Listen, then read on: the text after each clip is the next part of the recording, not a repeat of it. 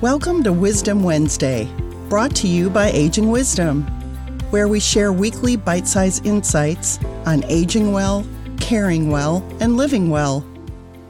Let's go ahead and dive into assisted living because that's where that wide range of care options, right? Can you kind of walk us through what that looks like and what would be the best fit? Sure. So assisted living is designed for people who already need at least some level of support. And it could be as simple as, maybe just some medication oversight. Maybe they're independent with their personal care. There's still a lot that they can do for themselves, but they just need a little bit of oversight. The way that assisted living works is that it's typically a month-to-month model. So you're not paying that big buy-in or entrance fee.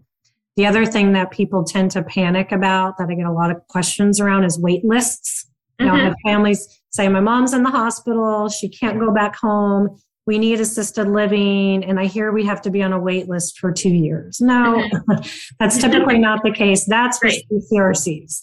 Great. Assisted living, there's lots of movement. So typically you're able to find something when you need it. You choose your apartment. It can be a studio, 1 bedroom, 2 bedroom, and you pay base rent for your apartment. So that's sort of a fixed cost. And then on top of those charges, you will have a care assessment that determines what your actual care needs are and what the nursing and caregiving team is going to be doing for you on a daily basis. And that dictates what your care costs are. So your total monthly cost is your apartment plus your care. And again, usually this is a month-to-month model. So if it's not working for you, there's an easy way to get out of that. Tons of variability from one assisted living to the next in terms of the care they can and cannot provide. So this is kind of, building on what we were just talking about earlier. Really, really important to ask very specific questions. Like you had mentioned, Brenda, I'm not sure what this is like in other states, but I know in our state, it is a requirement that every facility has what they call a disclosure of services, and it will very clearly outline what they do and do not provide. I'll say sometimes I find it a little vague. Sometimes it's a starting point, and actually helps you kind of know where to ask more questions.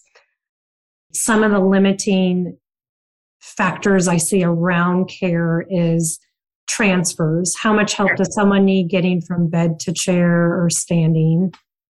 Incontinence care can be a limiting factor. If people need help with their feeding, not preparing meals, but they actually need physical help with their feeding, or they're on modified diets, or they have some challenging behaviors related to dementia.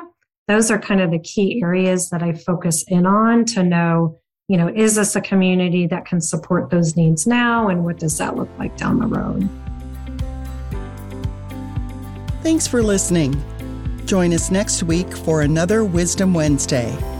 In the meantime, visit our website at agingwisdom.com, where you'll find more resources to help you navigate options for aging, caring, and living well.